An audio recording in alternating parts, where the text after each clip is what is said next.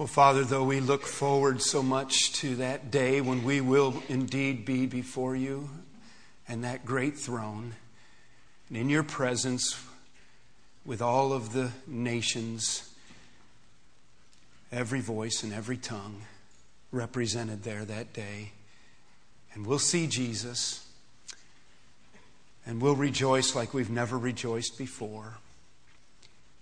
Father, we look forward to that, and that's our hope.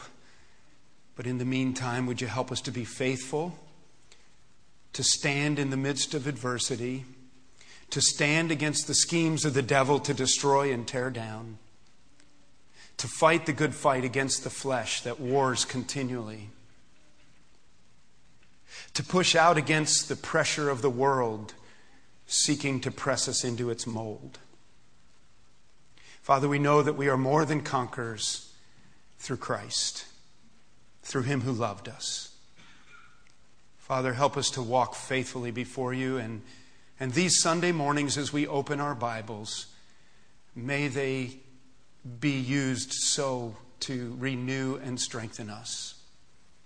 We commit ourselves, Lord, to the hearing of your word and then to the follow-through of doing it as well. In Jesus' name we pray, counting on you to work among us through your Spirit and through your word. Amen.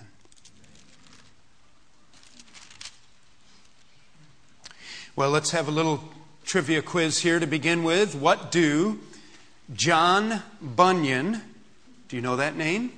John Bunyan, famous author and lived around the 1600s and wrote a book called The Pilgrim's Progress, a Christian classic that is still in print.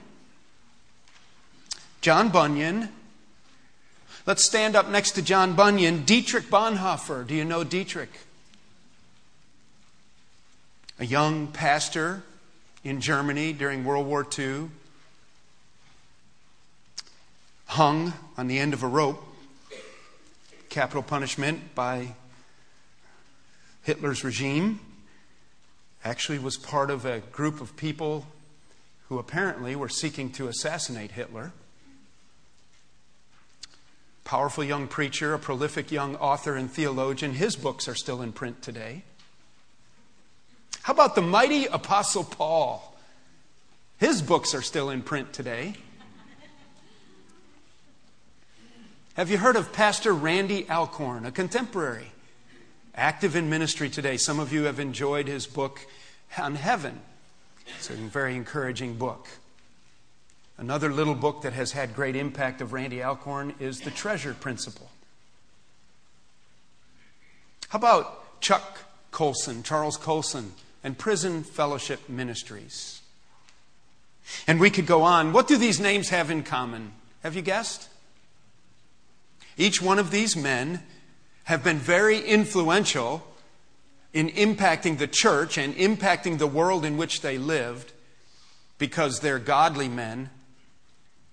And all of them, and perhaps Chuck Colson doesn't really belong on this list, but all of them have this common thread.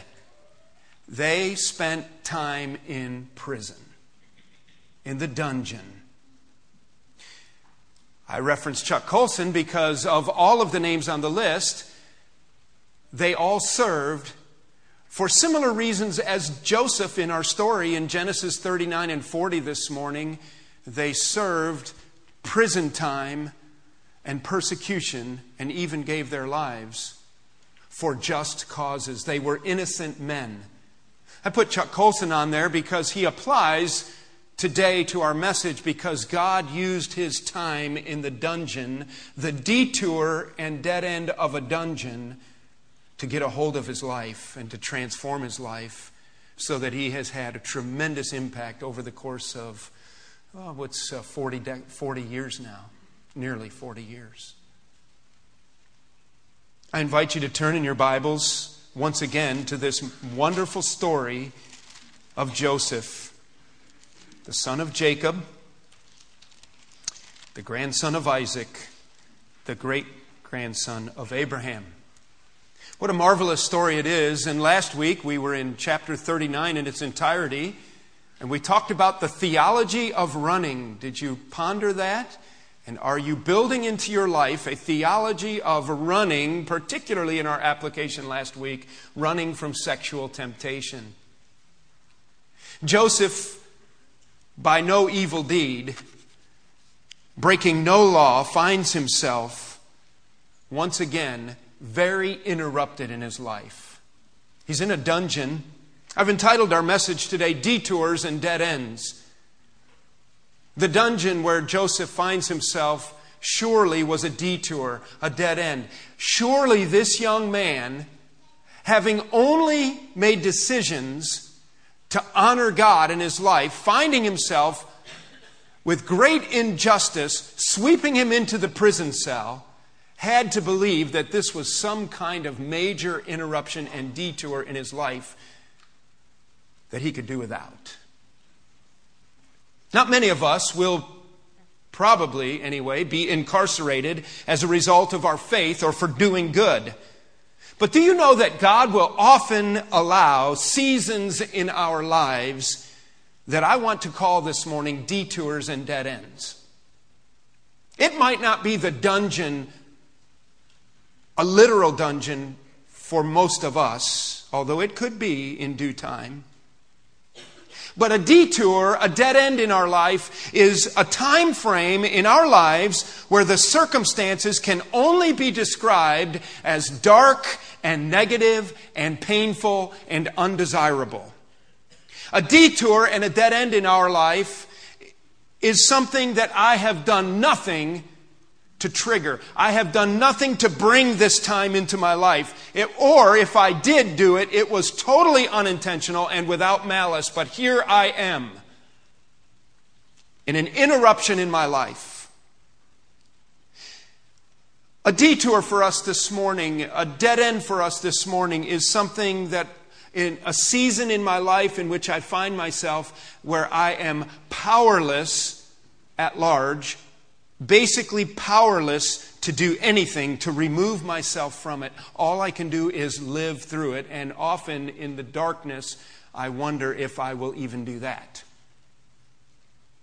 A dungeon and a detour and a dead end today for us is a life-altering, painful, serious, not part of my life plan occurrence.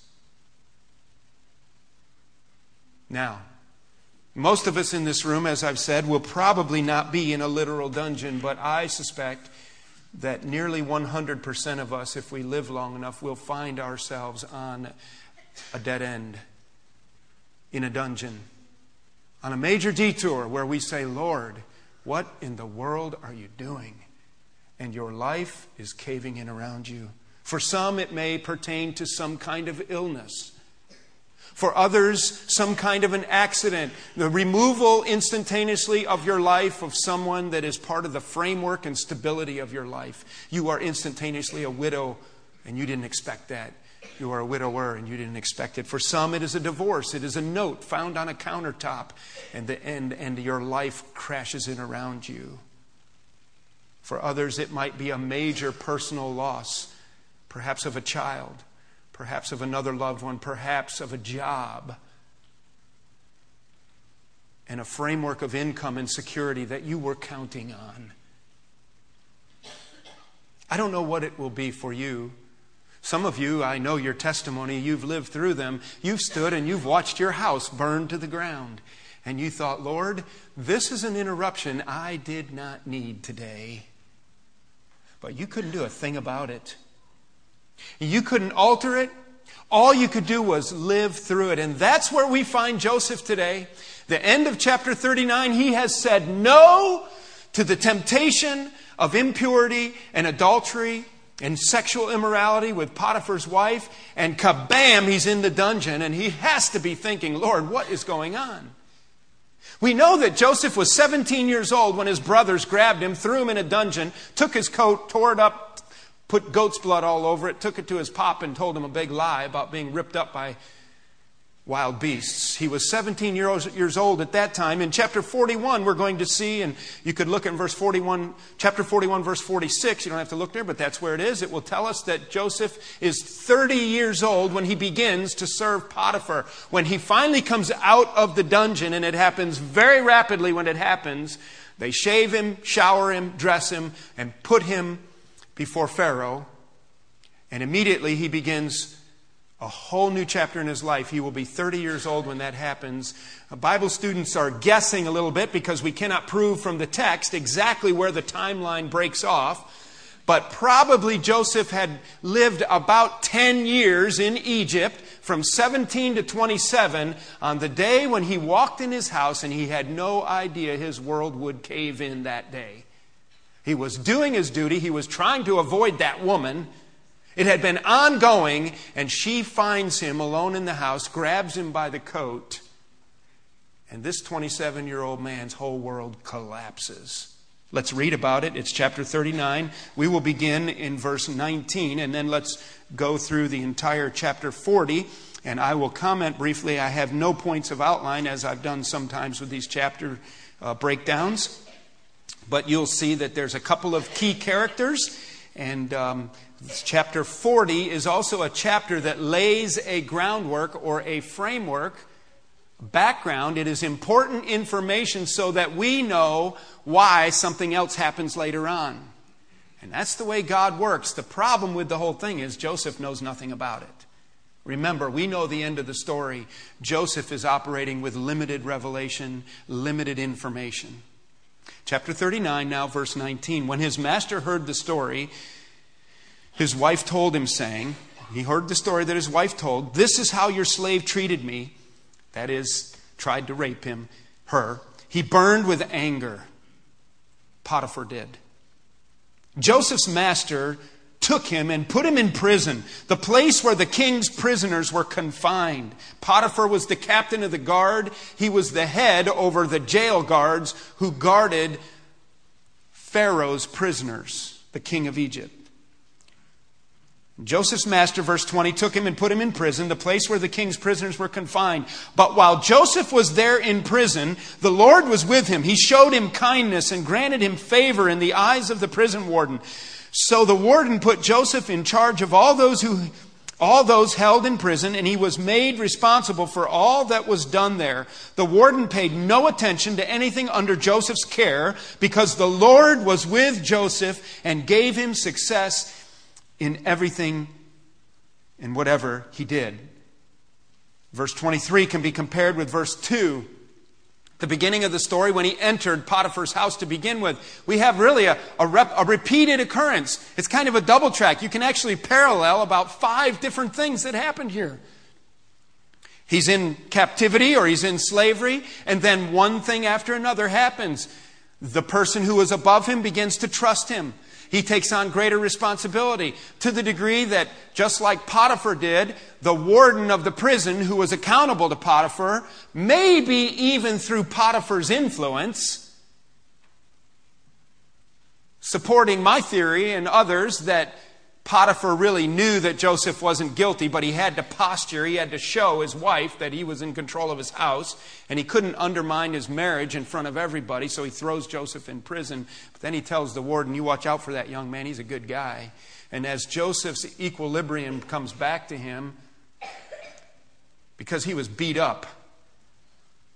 In fact, let's take a minute and let's just interrupt our reading and let's go to Psalm 105. Can we do that? I want you to see this.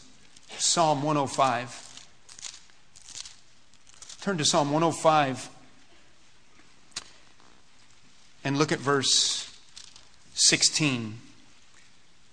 The psalmist here is writing a song about the history of Israel, and he's writing about the part of the history of Israel that tells the story of God preparing leadership in Egypt to rescue his people, which of course includes Joseph, and that's central to the story. And notice what he says in verse 16. We haven't got to this point yet in Genesis, but the psalmist in 105 verse 16 is writing about specific events that we will study in Genesis to come. He called down famine on the land, verse 16, and destroyed all their supplies of food. And he sent, verse 17, a man before them, Joseph, sold as a slave. Look at this. They bruised his feet with shackles. His neck was put in irons, till what he foretold came to pass, till the word of the Lord proved him true. And the king sent and released him. The ruler of peoples set him free.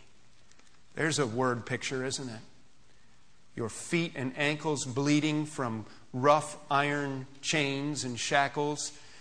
A forged ring around your neck with a chain off of that. You think you had a hard time sleeping last night? Think about what Joseph went through in this dungeon. But then, little by little, his freedoms are returned, and we see in our story that very much as Potiphar did in his house, the prison warden puts Joseph in charge of many things, and God gives him success. It's not the point of our message today, but it is worth pondering today and worth thinking about on your own time, that in prison with a ring around his neck, God calls Joseph a success. Well, that spits in the eye of the image of success today, isn't it? I saw on the headline the other day, Michael Jordan has a Mercedes-Benz that's going to be for sale for $430,000. That's success, my friend.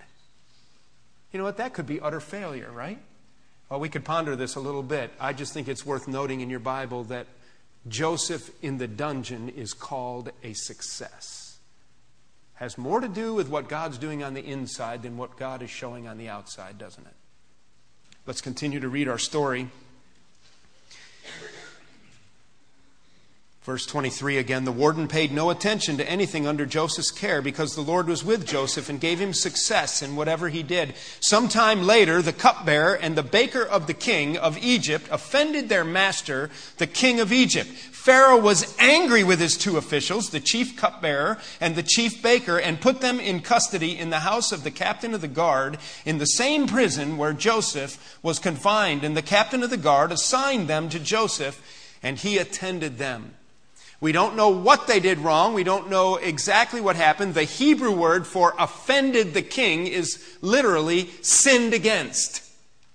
It is likely that they were identified at some level with some kind of subterfuge, some kind of plot or plan to undermine at the least the authority of Pharaoh, or even identify with some level of an assassination plan. This is why these guys are so important. He's the chief cupbearer and the chief baker. No doubt Pharaoh, king of Egypt, a very important man in a huge kingdom, had many cupbearers and many bakers. These fellows were the officials who were charged with making sure that anything that the king ate or drank would not contaminate him or make him sick or be available or accessible to anybody who might be an enemy of the king. A more famous cupbearer than this even is Nehemiah. Nehemiah was a cupbearer to the king. These guys are important because they had complete access and entry to the king. They were close by. They attended his personal meals, parties, and anything in whims. And they often, because they were close, they were important political figures. It was a pretty high standing. They, in some sense, were advisors, no doubt, to the king. So as they're there, they're important. What do you think about this? See, they would have to drink everything first, and they would have to test all the food. They put their lives on the line. They were like the Secret Service a little bit. Somehow, we don't know how, they had offended the king. And evidently the verdict was still out, and there was some investigating and investigations ongoing, and so they're in prison, and Joseph attends them. These two guys now become important in the story for their dreams. Notice what happens. After they had been in custody, middle of verse 4, for some time, each of the two men, the cupbearer and the baker of the king of Egypt, who were being held in prison, had a dream the same night, and each dream had its own meaning, a meaning of its own. When Joseph came to them the next morning, he saw that they were dejected. They were downcast. So he asked Pharaoh's officials, who were in custody with him in his master's house, "Why are your faces so sad today?" We both had dreams, they answered, but there is no one to interpret them. Then Joseph said to them, do not interpretations belong to God? It's interesting, the credit that he gives immediately to God, isn't it? Flip the page and let's look at 41:16 and just make sure you know that Joseph has the right motive here. Joseph tells Pharaoh when he interprets his dream, which springs him from prison later on, 2 years from now, I cannot do it, Joseph replied to Pharaoh, but God will give Pharaoh the answer he desires. 41:16. Back to 40 and verse 8. Then Joseph said to them, do not interpretations belong to God? You see, the interpretation of dreams was big business in Egypt of old. And they had guys that were all about interpreting dreams, and dreams were real big to the Egyptians. And they would go through a lot of rigmarole to explain the interpretations of dreams. It was part of the religion of the day and part of the somewhat cultic worship that they were involved in. Joseph right away says, interpretation of dreams belongs to God. Tell me your dreams. So the chief cupbearer says to Joseph, he said to him, in my dream I saw a vine in front of me, and on the vine were 3 branches. As soon as it budded, it blossomed, and its clusters ripened into grapes. Pharaoh's cup was in my hand, and I took the grapes and squeezed them in Pharaoh's cup and put the cup in his hand.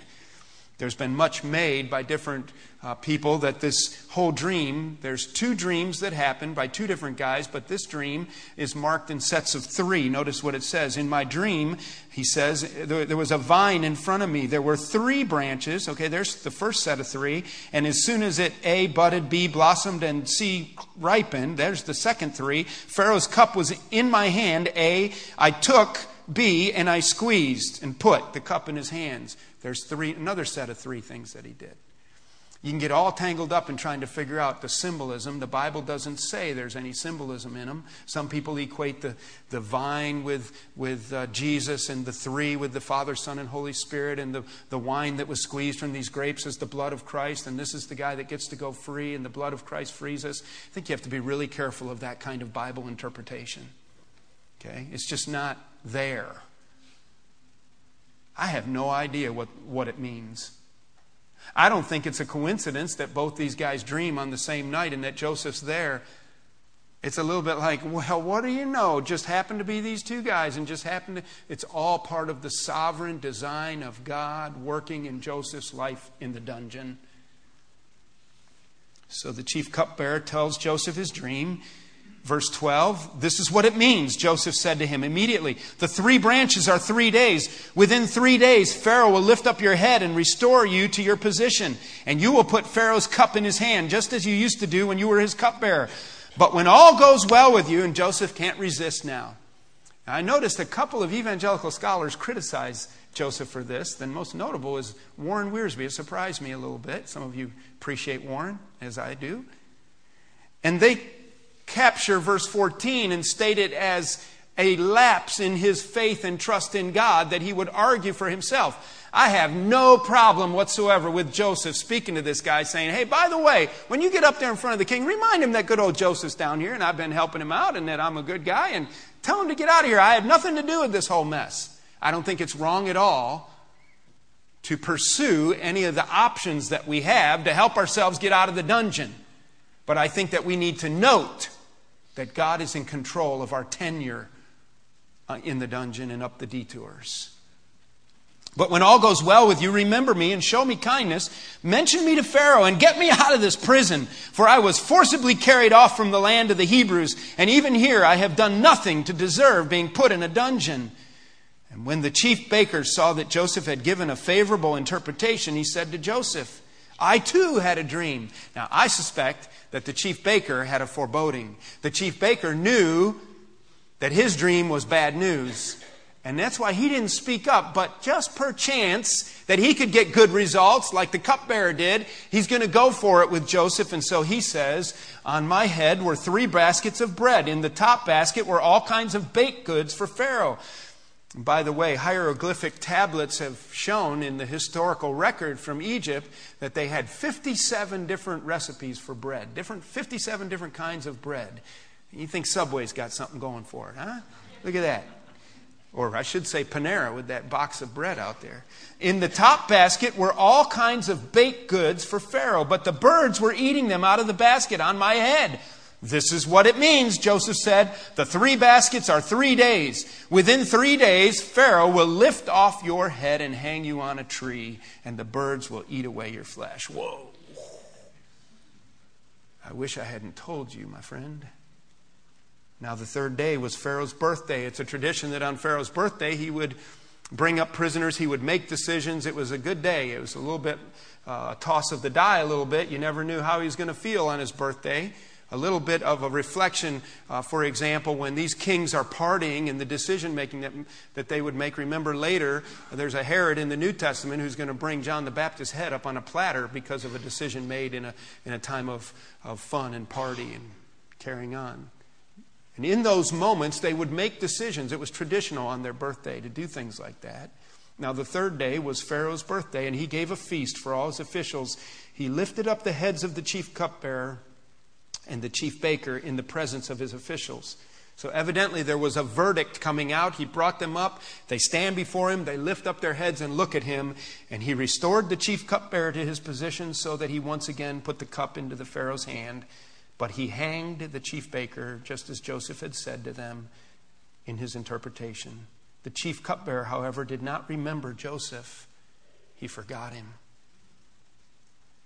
And when 2 full years had passed, Pharaoh had a dream. Let's stop right there. What a story, huh? What an amazing story. What do we know about Joseph for sure at this point? I've already speculated that he's maybe 27 years old. He's been in slavery or in prison or in a hole in the ground for all of about 10 years. Of course, we know that under Potiphar, he's been blessed. He's had success. And so there is a level of freedom, a parameter of freedom and success that he's able to live somewhat of a normal life, even though he is owned by Potiphar. Just a major injustice. Do you know that? This guy didn't do anything wrong. The testimony of Scripture is that everything he touched turned to gold. That Potiphar never had the success in his household or out in his fields. Do you remember that? Like the season in which he had Joseph managing his household. And Potiphar's own wife comes to him, turns on all the charm, tries to get him to go into her chamber, tries to lure him in with this sexual attraction. He turns that down when he had every opportunity to enter into it, and no one would know the difference. He protects his boss's marriage. He lives with integrity before God. He lives with integrity before the people around him, and he's in a hole in the ground in a dungeon with an iron ring around his neck. Major injustice. And as far as anybody who really cares about him or loves him, they have no idea where he is. They think he's dead. For 10 years. He's not going to get one letter, one phone call. He's going to get no representation whatsoever. He is alone in the ground, down in the basement. Physically, no doubt beat up to some level. These conditions could not have been ideal. We have no idea whether he slept on a cot, whether he slept in a group room, whether he slept on a stone ledge. I don't know whether it was cold and damp there where they were. I doubt that it was anything desirable. We do know that when 2 years goes by, they're going to shave him, shower him, and put different clothes on him before they take him before Pharaoh. I'd like to pause in our message right now, and I'd like to point out that Joseph is a model for us in dealing with injustices. This is not really the point of my message today, but I thought that we needed to address it. Clearly, major injustice had gone on, and I think that of all the things that are difficult to deal with in our life, injustice cuts the deepest. I didn't do anything wrong, and I'm paying the price. Can I point out quickly that there is no anger with God with Joseph. There is no personal bitterness or self-pity. There is no hatred towards people, and there is no drive for revenge or payback. 4 things that Joseph models for us. And because of that, God can use him in the middle of this Horrible injustice. So let's take a look at how to ruin a good detour. How to waste a good detour. Okay, so God has you on a detour. God has you in a dungeon. God has you on a dead end. And using Joseph as a model about injustice, here's how you're going to waste a detour. If you find yourself clipped off at the knees because of injustice, and you aren't careful, you can waste all the pain of that whole detour by, number one, by getting angry with God. You want to ruin a good detour? God is at work in you and you have no idea that years from now He's going to use you? Start getting really mad at God about the injustice. What do you think? God's not in control? You think God missed this one? You think God doesn't protect His child in love? Get really angry at God. Joseph did not get angry at God. Secondly, become bitter and hard-hearted and full of venom and poison. That's a good way to ruin your dungeon time. Just sit in your dungeon, sit as far back in the corner of your dungeon, and become as bitter and hard-hearted and harsh and angry towards people. Spit on them. Try to punch people. You try to make everybody feel as miserable as you are, and guess what? God has a lid. You put a lid on God's ability to take your detour and use it for His glory. Third thing, avoid people. Become hard towards people and avoid them. Because people are the problem, don't you know? Every time I trust people, every time I do something, they make false accusations against me. They backbite, they stab me in the back. I don't trust anybody. Do not trust people and avoid them. Keep your back against the wall and never blink. Don't talk to anybody or you'll get burned. Fourthly, this is my favorite one because it's what I do. Live for revenge. Think about all the ways from now until Sunday that you can slit their throat. Think about all the ways that you can take an ice pick and poke their tires. Do like my 6th grade teacher had done to her multiple times. They put sugar in her gas tank. Poor old Miss Petrowskis. You live for revenge. Live angry. Live angry at God. Live full of bitterness and venom. Hate people. Push them out of your life. And live for the day when you can come riding into town and shoot it up and pay them back. And I'll tell you something. You're wasting your life. God has you in a season of detour. Remember, we defined that as something that's out of my control. I did nothing to bring it on myself. It is something that has rocked my world. I can do nothing to get out of it. I'm going to have to trust God in the middle of it. The last thing you want to do is waste that time by being angry with God, full of bitterness, full of hatred towards people, and vengeance and full of revenge. Guess what? You're just going to eat out your own guts like battery acid on your clothing. It's not helpful at all. So the question then is, for our application time today, why and how does God use these detours? Why is it that this happens? And then how does God use these detours? The first reason is, and we can see this in the life of Joseph, but I want to look up some other verses, is God uses detours, dungeons, and dead ends, number one, to test us. Okay? So now listen to me. You're cruising along through life and everything's going great. You're not even in debt. You're even nice to your neighbor's cats. Okay? You stay after work and you don't even demand overtime pay. You're just doing everything right. Things are good and you're even growing in Christ. You're putting Jesus first and everything's just right. It's good.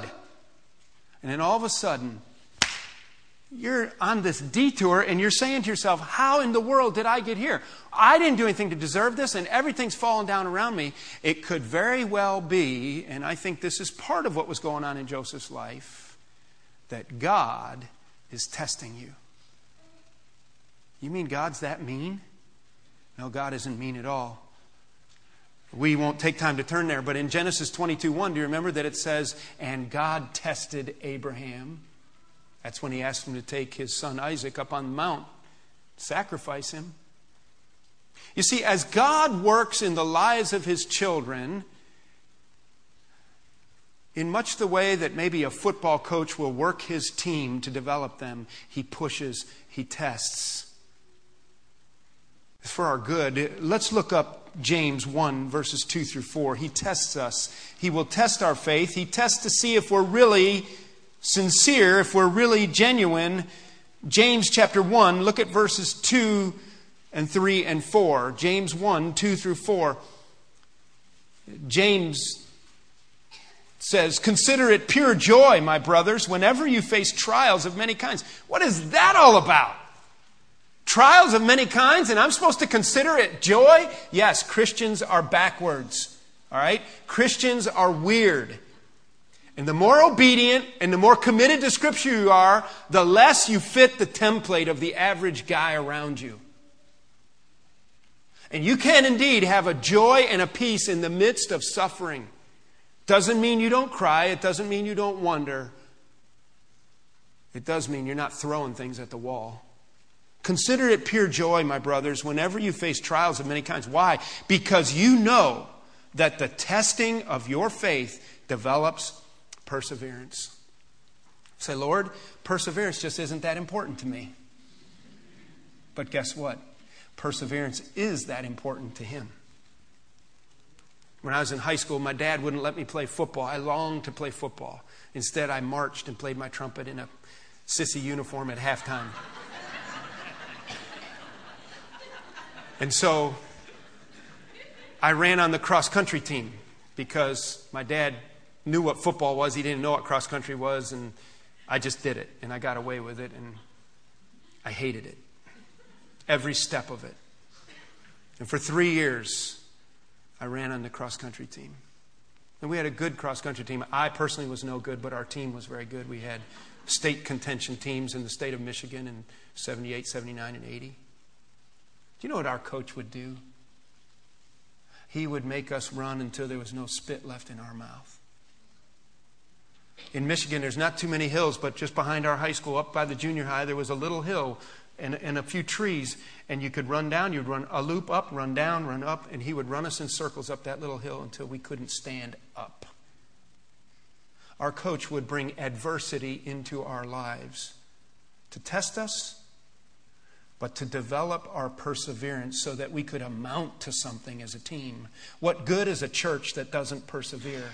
What good is a Christian who doesn't persevere? What good are you if any little thing that comes along, you bail on Jesus? And so the Lord brings things into your life to test your faith. Develops perseverance. Perseverance must finish its work so that you may be mature and complete. That's the value of perseverance. Without it, you will never mature. You will never get in shape as a Christian. Why is Joseph in the dungeon? Number one, God is testing him. Why are you on a detour? God is testing you, no doubt. Bringing you to maturity and conforming you to the image of Christ. Did He have to suffer? Yes, He did. And we join in His sufferings. That's a spiritual reality that's difficult to understand. Second reason that God brings dungeons and detours and dead ends, not only is it to test us, but if you're in James, turn back left just 2 pages, probably, maybe only 1 page, to Hebrews chapter 12, and notice that God brings detours into our lives to grow us. Closely related to this idea of the maturation process, but God uses it to grow us. Chapter 12, look at verse 7. Endure hardship as discipline. Endure hardship as discipline. Hebrews 12:7. God is treating you as sons. For what son is not disciplined by his father? If you are not disciplined, and everyone undergoes discipline, then you are an illegitimate children and not true sons. Moreover, we have all had human fathers who disciplined us, and we respected them for it. We might have had to let a few years go by, but finally we did. How much more should we submit to the Father of our spirits and live? Our fathers disciplined us for a little while as they thought best. Now look, but God disciplines us for our good, that we may share in His holiness. No discipline seems pleasant at the time, but painful. Later on, however, it produces a harvest of righteousness and peace for those who have been trained by it. Therefore, strengthen your feeble knees. This isn't the kind of discipline like you've been bad. Whack! I'm going to spank your bottom because you're bad. This is the coach's discipline. If you do what I say and you live discipline and come under my discipline, I will make you into something you could never have been otherwise. And I will grow you to a whole new level. And the way it works in the reality of the spiritual world is that lying on the couch watching TV, eating ice cream does not make you stronger. You got to have seasons of broccoli. And God disciplines you and He grows you. And He said, I don't like it. I don't like it at all. But there's a day coming down here where I will look back and I will see the necessity of it. And I will love what God is doing now and what He's allowed me to be a part of. That's Joseph, isn't it? No idea of what's coming. Thirdly, and we'll wrap this up very quickly, is these detours come and the dead ends come to test us, to grow us, and then for God to use us. We won't go back there, just listen. It's easy to remember and easy to understand. How important was it for Joseph to be in that dungeon when the cupbearer and the baker came through? We're going to find out 2 years from now that it was pretty important that God placed this guy in his life. And I know that there's all kinds of ways you can imagine God can get His agenda accomplished without having to put me in a dungeon. But for some reason He does. I have often thought in the innermost parts of some of the highest level medical centers this country offers that I have met people that I never would have met had we not been smashed or my wife's kidneys removed. And the deepest, most difficult days of our married lives other than burying our family members. And there, by divine appointment, we intersect and meet with people in the midst of a detour that I could live without. God connects the dots and connects me with people that I never otherwise would have ever encountered. And God uses us. Secondly, He uses us, as 2 Corinthians chapter 1 says, to be the very hands of His comfort. Because we have suffered and found comfort with our Heavenly Father, we in turn can bring comfort to our brothers and sisters. How else can God use us? Most who lay around on the couch watching movies and eating ice cream are worthless. Those who have been through adversity and detours and dead ends and dungeons and have not shaken their fist at God and have allowed Him to work become some of His most useful servants. Let's bow in prayer.